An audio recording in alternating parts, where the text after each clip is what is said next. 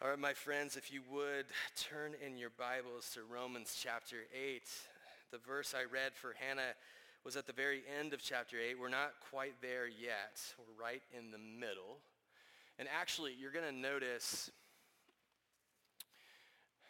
that this doesn't match up with what's in your bulletin. In your bulletin, it says that we're going to start in verse 18, but I realized this weekend that I needed to include verse 17. It's very important. It's a hinge verse. I should have known that early on in the week. I just, got so taken with the neat paragraph division and decided that I would just do starting in verse 18. But, rookie mistake. You live, you learn.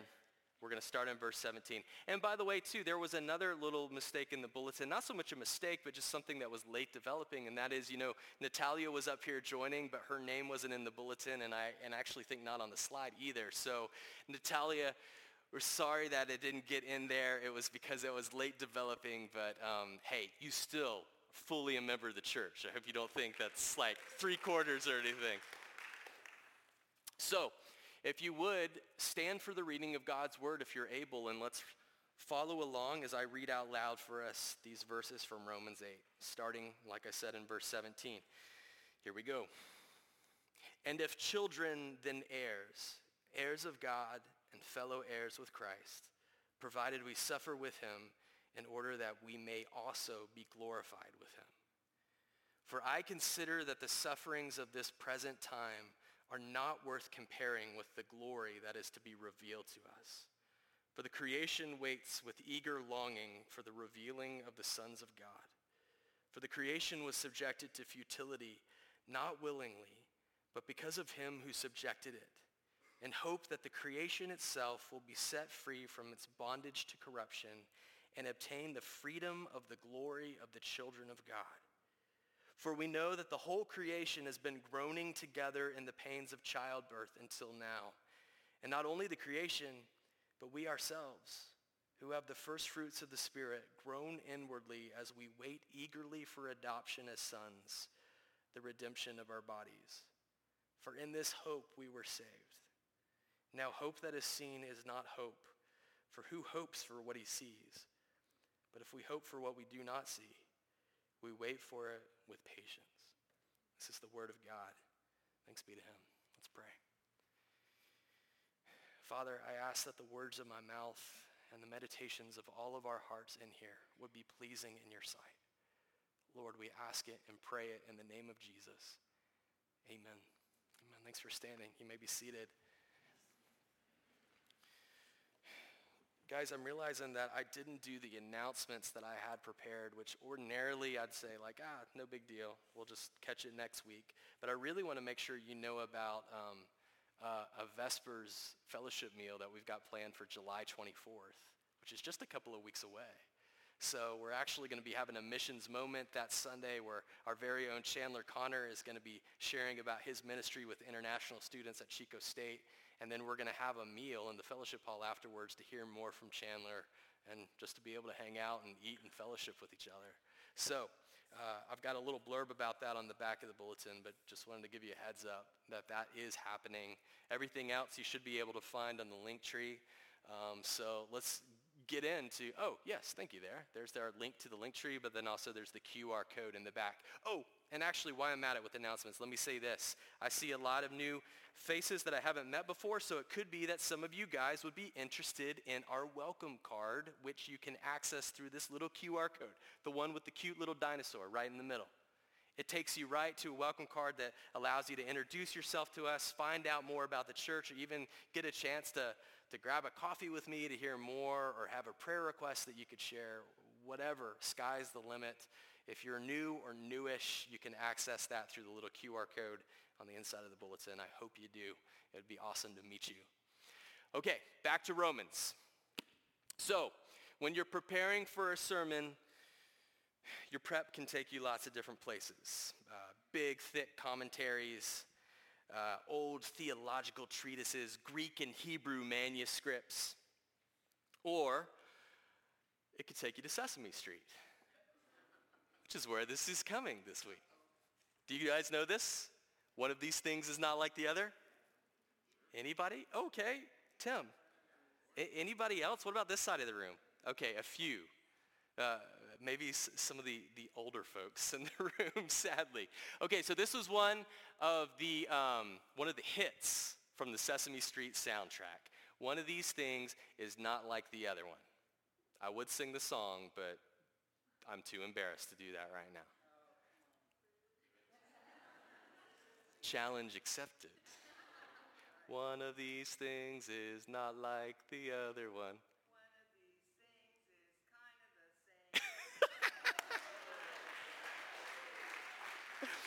the same. I cede the floor to the madam on the front row.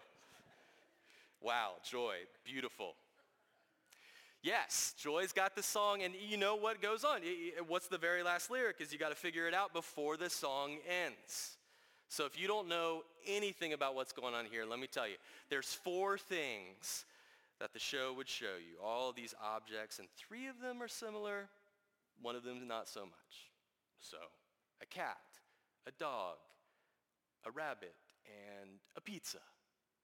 And you've got to figure out before the song ends which one is not like the other one. Now, of course, 4-year-old me, I'd watch that and I'd think about it way too deeply. I'd be like stroking my beard before I had one and be like, well, the pizza and the rabbit, maybe there's some similarity there. I was terrible at that game. But here's where this is coming from this week. I'm reading one of those dusty old theological books, a British theologian from the 20th century. He's talking about Romans 8. And, this is well before Sesame Street, so he could not have known this. He finishes a paragraph by saying, the Apostle Paul clearly wants us to see that one of these things is not like the other one. I'm like, whoa. And all of a sudden I have this flashback going back 30 years to 5-year-old me with my peanut butter and jelly with the crust cut off in front of the TV, watching Sesame Street, singing this song, failing it miserably, my older sister laughing at me. And I said, I think I've got the theme for this sermon. I think I know what I want to talk about. That one of these things is not like the other one. And actually, that's why verse 17 is so crucial for us to include. Let me throw out to you 4 key words that came from verse 17. And tell me which one of these things is not like the other one. So we saw in this verse, children. We saw in that verse, heirs. That's H-E-I-R-S, one who inherits a great inheritance. So children, heirs, glory, and suffering. Which one of those things is not like the other one? Don't overthink it like I did when I was 5. It's suffering. All the other ones were like, ooh, this looks good. I'm getting excited. And then we're told that we suffer with Christ. And granted, this isn't a game at this point, guys. What's being described here is real life, and real life for followers of Jesus. And even though suffering sticks out like a sore thumb, we are told that even though it's not like the other things, all of it is part of what it means to follow Jesus. Here's the thing, though. The main reason why that theologian I was reading said this phrase, and the main reason why I've even brought it up today, is not just because suffering sticks out in this passage. It's because suffering sticks out in a very unique way that maybe we haven't anticipated. Perhaps the reason we think that suffering sticks out and it's not like the other things is because it's bad and it's painful and it makes us feel worse. But the reason the Apostle Paul gives for why suffering is not like the other things on that list is because compared to glory, compared to our adoption in Christ, compared to our inheritance, suffering is like a drop in the bucket that doesn't even come close to comparing to the greatness of those other things. That's why it's not like the others. Verse 18, at the very beginning of our text, I think I have it up here on the screen underlined, this really is the banner statement of everything that we read. It's this: "For I consider that the sufferings of this present time are not even worth comparing with the glory that is to be revealed to us." Not even worth comparing.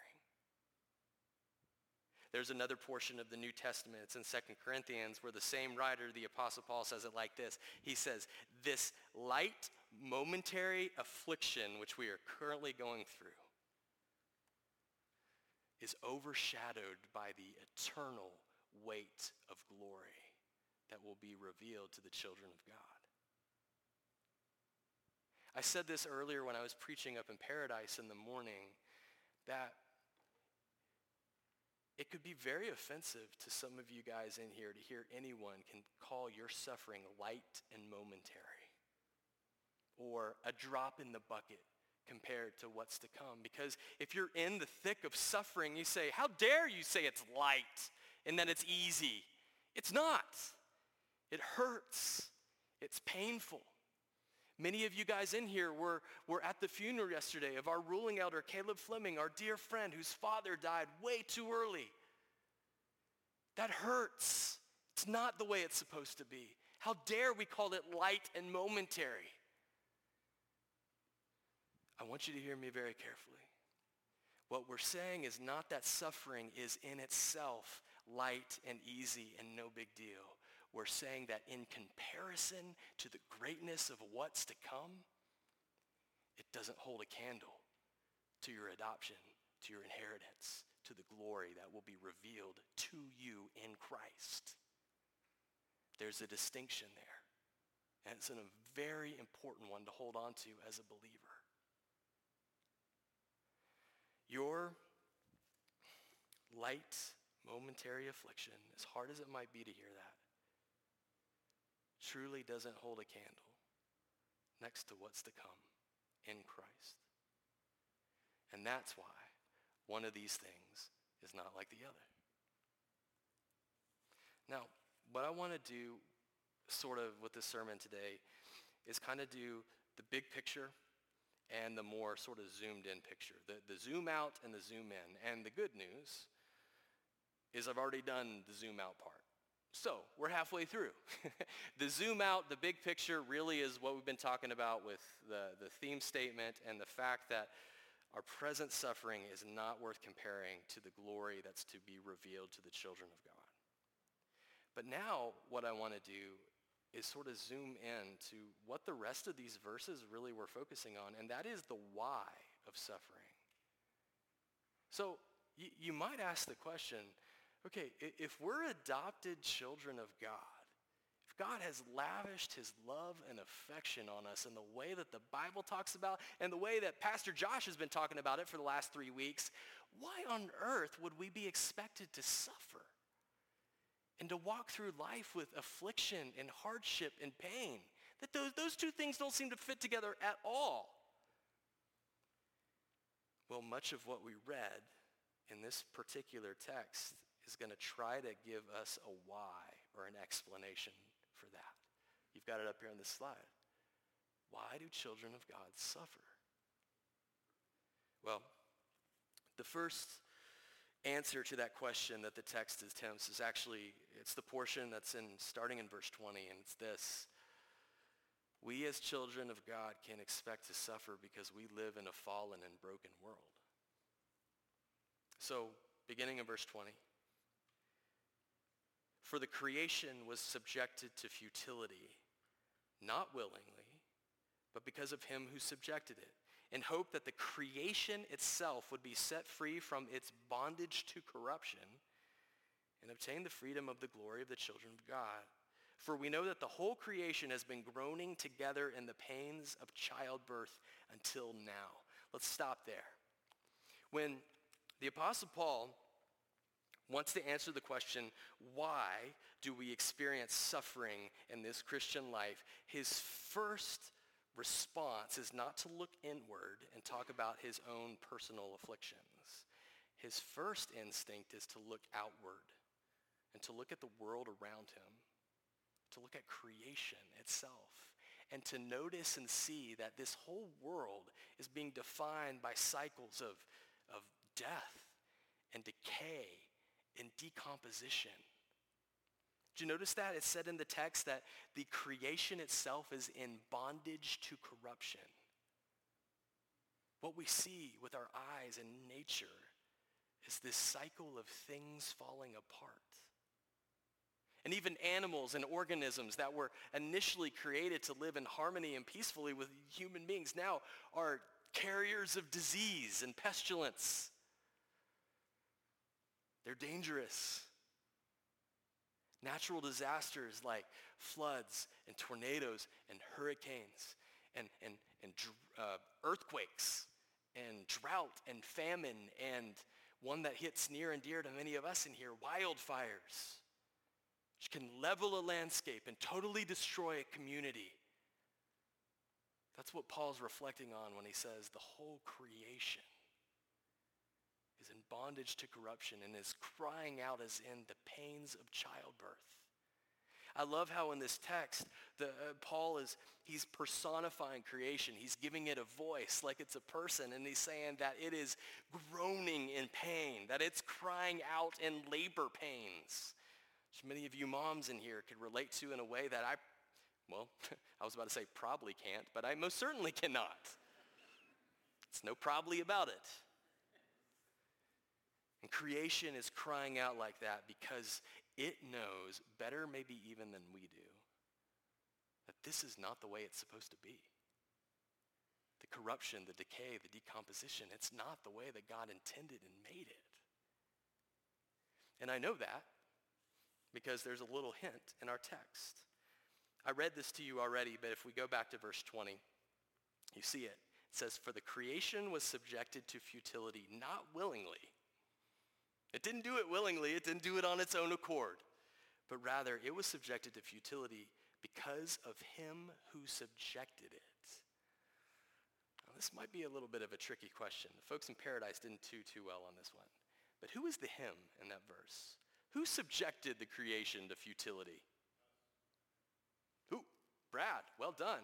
Us, but maybe more specifically, our representative, Adam, I heard it. That's the he that's being referred to here. So when Adam, our first parent, him and Eve, he's our representative, the representative of all humanity. When he disobeys God, it introduces sin and death into the world. And previously in Romans, we've talked about this and how it affected us as human beings. How it introduced sin into our lives. It introduced brokenness into our lives and made us need reconciliation with God. But what this is telling us is that it's beyond that. When Adam disobeys God and sin enters the world, it has far-reaching effects, not just on humans, but even on the creation. The animals, the trees, the grass, the atmosphere, the very ground that we walk upon becomes subject to a curse. In Genesis 3, when God is pronouncing the curse of the fall on Adam and Eve, he tells Adam, the ground that used to work won't really cooperate with you anymore. You'll labor, the sweat of your brow, the toil of your labor will go into it, and yet the ground will produce thorns and thistles. And unless you attend to it with great energy, things will fall apart. We already talked about how animal life and organisms that were supposed to be in harmony with human beings all of a sudden become dangerous and carriers of death.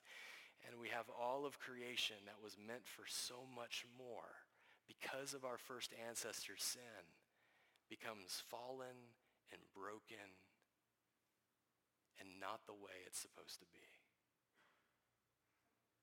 There's a lot more we could say on this, but really why I'm introducing it to you here is for you to know that one of the answers to the question of why believers can expect suffering in this life is because we live in a world that is still broken and fallen.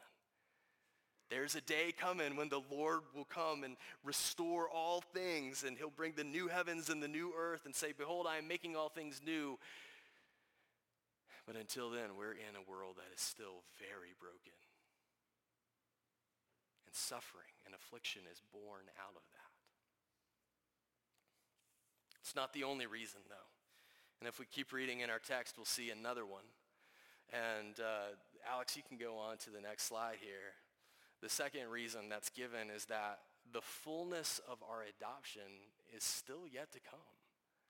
So I've got verse 23 listed up there. Let me read it for you, and actually might have it underlined on the slide. It says this, and not only the creation, but we ourselves who have the first fruits of the Spirit groan inwardly as we wait eagerly for adoption as sons, the redemption of our bodies. This is really confusing because for the last 2 weeks, I have proclaimed till I'm blue in the face that you are adopted, beloved children of God. Like seriously, I was like a broken record the last 2 weeks. I'm putting the sermon up online. I'm like, man, I really need a thesaurus to learn some new words. Just adoption, beloved child of God. I said it a lot, and yet here we are in the very next paragraph, and we're told that we are awaiting our adoption as children of God. Which one is it? Am I an adopted child now, or am I eagerly looking forward to the day when I'll become an adopted child? What's going on here is one of the many ways and places where the Bible asks us to grapple with this concept that we've referred to before as church as the already and the not yet. There is an already about what Jesus has accomplished in the gospel, but there's also a not yet element of how those very same things are yet to be consummated in their fullness. And so all of this comes because we live in this very interesting time. We're sort of sandwiched in this moment in history where we live after the death and resurrection and ascension of Jesus, but we live before his return. And so there's many things that we live in the already of because he accomplished it with his death and resurrection. But since he is yet to come back, we still have this not yet.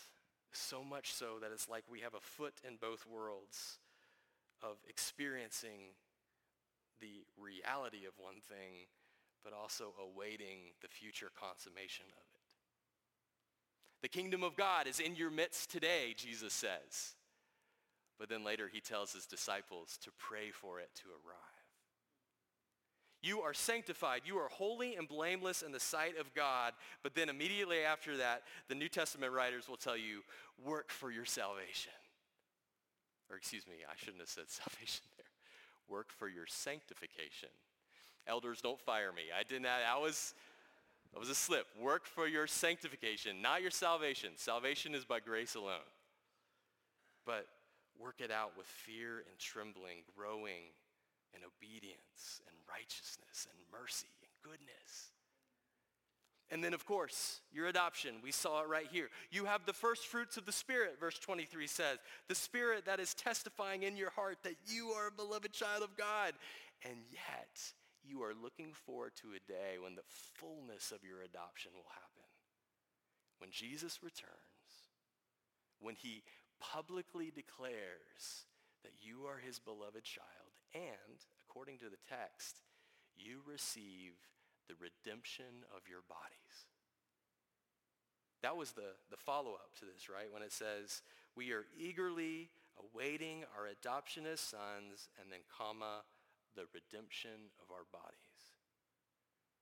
And I think the reason why it's written like that is because Paul's trying to say, guys, you're experiencing adoption today in your mind, in your spirit, in your soul, but there's a day coming where your adoption will extend even to this broken and frail body that we're in.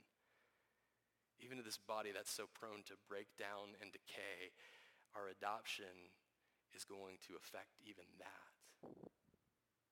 And this body that is prone to all the fleshly brokenness of the world, temptation and sin and rebellion, there is a day coming when this body that was created for good, noble ends, is going to finally do that in the way that God intended. That is when you'll experience the fullness of your adoption. But until then, as we live in the already and the not yet, of the already adopted, but adoption, the fullness of it yet to come, until then, there is friction. There is tension. And the already sometimes rubs against the not yet, and it's painful. It exposes us to suffering and anguish. And sometimes the reason why is because we're reaping the consequences of our own foolish sin. A lot of suffering we endure as Christians, if we really trace it back, it's because of really foolish things that we did. Just being honest. Sometimes that suffering is because of the tension in somebody else's already and not yet, and they sin against us, and it hurts. And we know they're our brother and sister, and we want to bear with them in patience, but the reality is they really wounded us. Or sometimes maybe the tension is just purely the fact that this frail body is sort of lagging behind what God's doing inwardly in my spirit. And that hurts. Whatever it might be, one of the ways we answer that question, why can children of God expect suffering in this life? It's because the fullness of our adoption is yet to come. But it's one of the things that we wait for with hope and eagerness, according to the text. Now, I do want to mention, I was sort of sad I didn't have time to get into this one element of the text that I just want to tell you real briefly, and that's this. When you read through this, and Paul talks about the creation waiting with eagerness, what the creation is waiting for is when we get the fullness of our adoption. Did you notice that in the text? What all of the world is so excited about is when we are redeemed and renewed, our bodies are redeemed, and we begin to relate to creation in the way that we were designed to before the fall. That's what the creation is waiting for, which I think is kind of cool and definitely is worthy of a whole sermon by itself. But can't do that today. Going to move on and just throw that out for you to talk amongst yourselves. Like, that would just make my day, as if I'm cleaning up after church and y'all are here chatting with each other and I overhear people being like, what did you think about verse 24 when it talks about the creation? Oh, man. Oh, a boy can dream, can he? Well, before I get to dreaming, let's do this last, number 3. This is the final thing I'm going to share with you guys. I know we're running out of time here. And it's this, the why of suffering. Why do the children of God suffer? It's because we share in the sufferings of Jesus. If we're united to Jesus, that means we're united to everything about him. His life, his righteousness, his peace, his goodness. But guess what? He is also known as the man of sorrows, well acquainted with grief. We share in that too. Verse 17, another reason why I really wanted this in here, after the little parenthetical mark, it says, heirs of God and fellow heirs with Christ, provided we suffer with him, in order that we may also be glorified with him. We suffer with Christ. If we're in Christ, that means that we are united to him in all things. And like I said before, that means united even in his suffering. Think of the life of Jesus. Think of the path that he walked. It was a path of rejection and mockery. It was a path of injustice. It was a path of being abandoned even by his closest friends at one point. And I'm not saying that precisely is what every Christian will walk through in their life, but if this is the Jesus that we said, hey, Jesus, I want to follow you wherever you go, he says, great, but buckle up, because I'm about to go to some gnarly places. And if you want to follow me, that's what you'll be following me to. And the why of why Christians, of all people, adopted children of God, can expect suffering and affliction in this life is because we have cast our lot with Jesus. We have hitched our cart to his wagon. And Jesus is a man well acquainted with suffering. In case you think that this is a a wild, random extrapolation from this text, read through any of the Gospels, Matthew, Mark, Luke, and John, you will see this very point coming out of the lips of Jesus himself over and over and over again.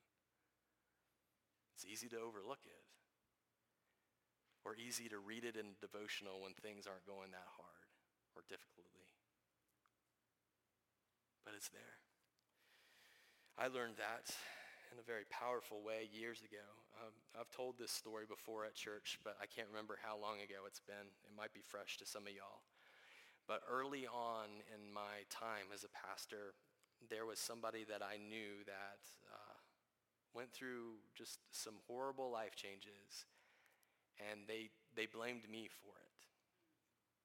And they convinced themselves that I did some horrible things to them and their family. And they began to publicly speak about these horrible things that I had done to other people in our community. Thankfully, I think everybody who heard that was well aware that that wasn't the case, and it was very easily seen whether that was true or not. It wasn't a he said situation. It was something that could be verified and shown to be false. But even so, I was so mad and so scared, really, of just the idea that somebody could just lie about you and put everything about your life and career in jeopardy. And just to be clear here, my anger was not just directed towards this person or the situation. My anger, first and foremost, it was directed at God. Because I think in my mind I was saying, like, Lord, I've dedicated myself to be a pastor. I've dedicated myself to serve and to care to people, to do that with integrity to the best of my ability, and this is how I'm repaid? This is what you allow to happen, God? That ain't right. And I remember saying all of this on a phone call with my mom, and after I had just, probably talked without taking a break for 25 minutes, there's silence, and then she says this. She says, "Son, you're a follower of Jesus. What did you expect?" And it just hit me between the eyes, and all of a sudden, all these words of Christ in the Gospels come coming back to me. Jesus looks at his disciples and he says, if they've treated me, the master, like this, how much more so will they treat you, the servants? What did you expect? And just to be clear, Jesus doesn't take us into these places of suffering because he's punishing us or he wants to test us or make sure that we're legit. No. He takes us to those places because he says, hey, this is where I got to go. If you're with me, you're coming too. And those days years ago when I was so angry, I was shocked. I was blindsided by the injustice of it all, but I really shouldn't have been. I had cast my lot with Jesus. And he was a man who knew very well what it was to be falsely accused, to be slandered, to be mocked. And he had made it very clear in his gospel that if the world treated him like that, how much more so would it treat me like that? Why do the children of God suffer? It's because we share in the sufferings of our Lord Jesus, the man of sorrows, acquainted with grief. That is the end of our zoom in of the whys of suffering. It brings us back full circle. At least I want to come full circle back to the big banner statement at the beginning, though. Remember those happier times like 20 minutes ago where we were singing Sesame Street songs? Wasn't that great? Let's end there. And even though we've just gotten into the nitty-gritty of the affliction and the anguish of suffering, remember the point that this whole section of Scripture is making. It wasn't about the nitty-gritty details of suffering. Why was all this here? To tell you that none of your sufferings are worth comparing to the greatness of the glory that's on the way for you as a child of God. Even preparing to tell you that story about when I was unjustly accused, it made me feel so gross and mad and disillusioned. I still feel that some days. But it's like a drop in the bucket compared to my adoption as a child of God and the glory that will be revealed on the last day when the Lord publicly declares, Josh Lee, you are my beloved child. You're with me. Nothing holds a candle to that. And truthfully, that might be the power of this metaphor that Paul gives that we've talked about a little bit, but not much, when he says, the creation is groaning in the pains of childbirth. And then he says, even we are groaning as in the pains of childbirth. You moms in here, those of you that have had kids, the pains of labor are some of the most intense pain you've ever been through in your life, right? Amen. I heard an amen from both sides of the room. It's intense. It is. I know many husbands have told me it was horrifying for me, and I wasn't even going through it. Yet tell me, thinking about your kids, that maybe Marion or Monica's an adult now. Joy, your kids are adults. Or you mamas that are holding your babies in the congregation right now. That pain was intense, but was it worth it? Was the joy of your children, seeing them as babies now, or if you're an empty nester, seeing them grow up and have children of their own, the joy of your kids worth going through that pain? I think you'd say yes. Unless you have teenagers, maybe you're on the fence. But ultimately, once they're out of that phase, you'll say, absolutely. Let's pray.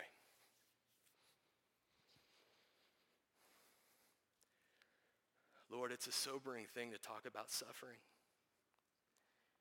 I feel so foolish standing up here in front of people speaking with boldness about affliction and suffering, knowing that I can be such a coward when I look at it in my life.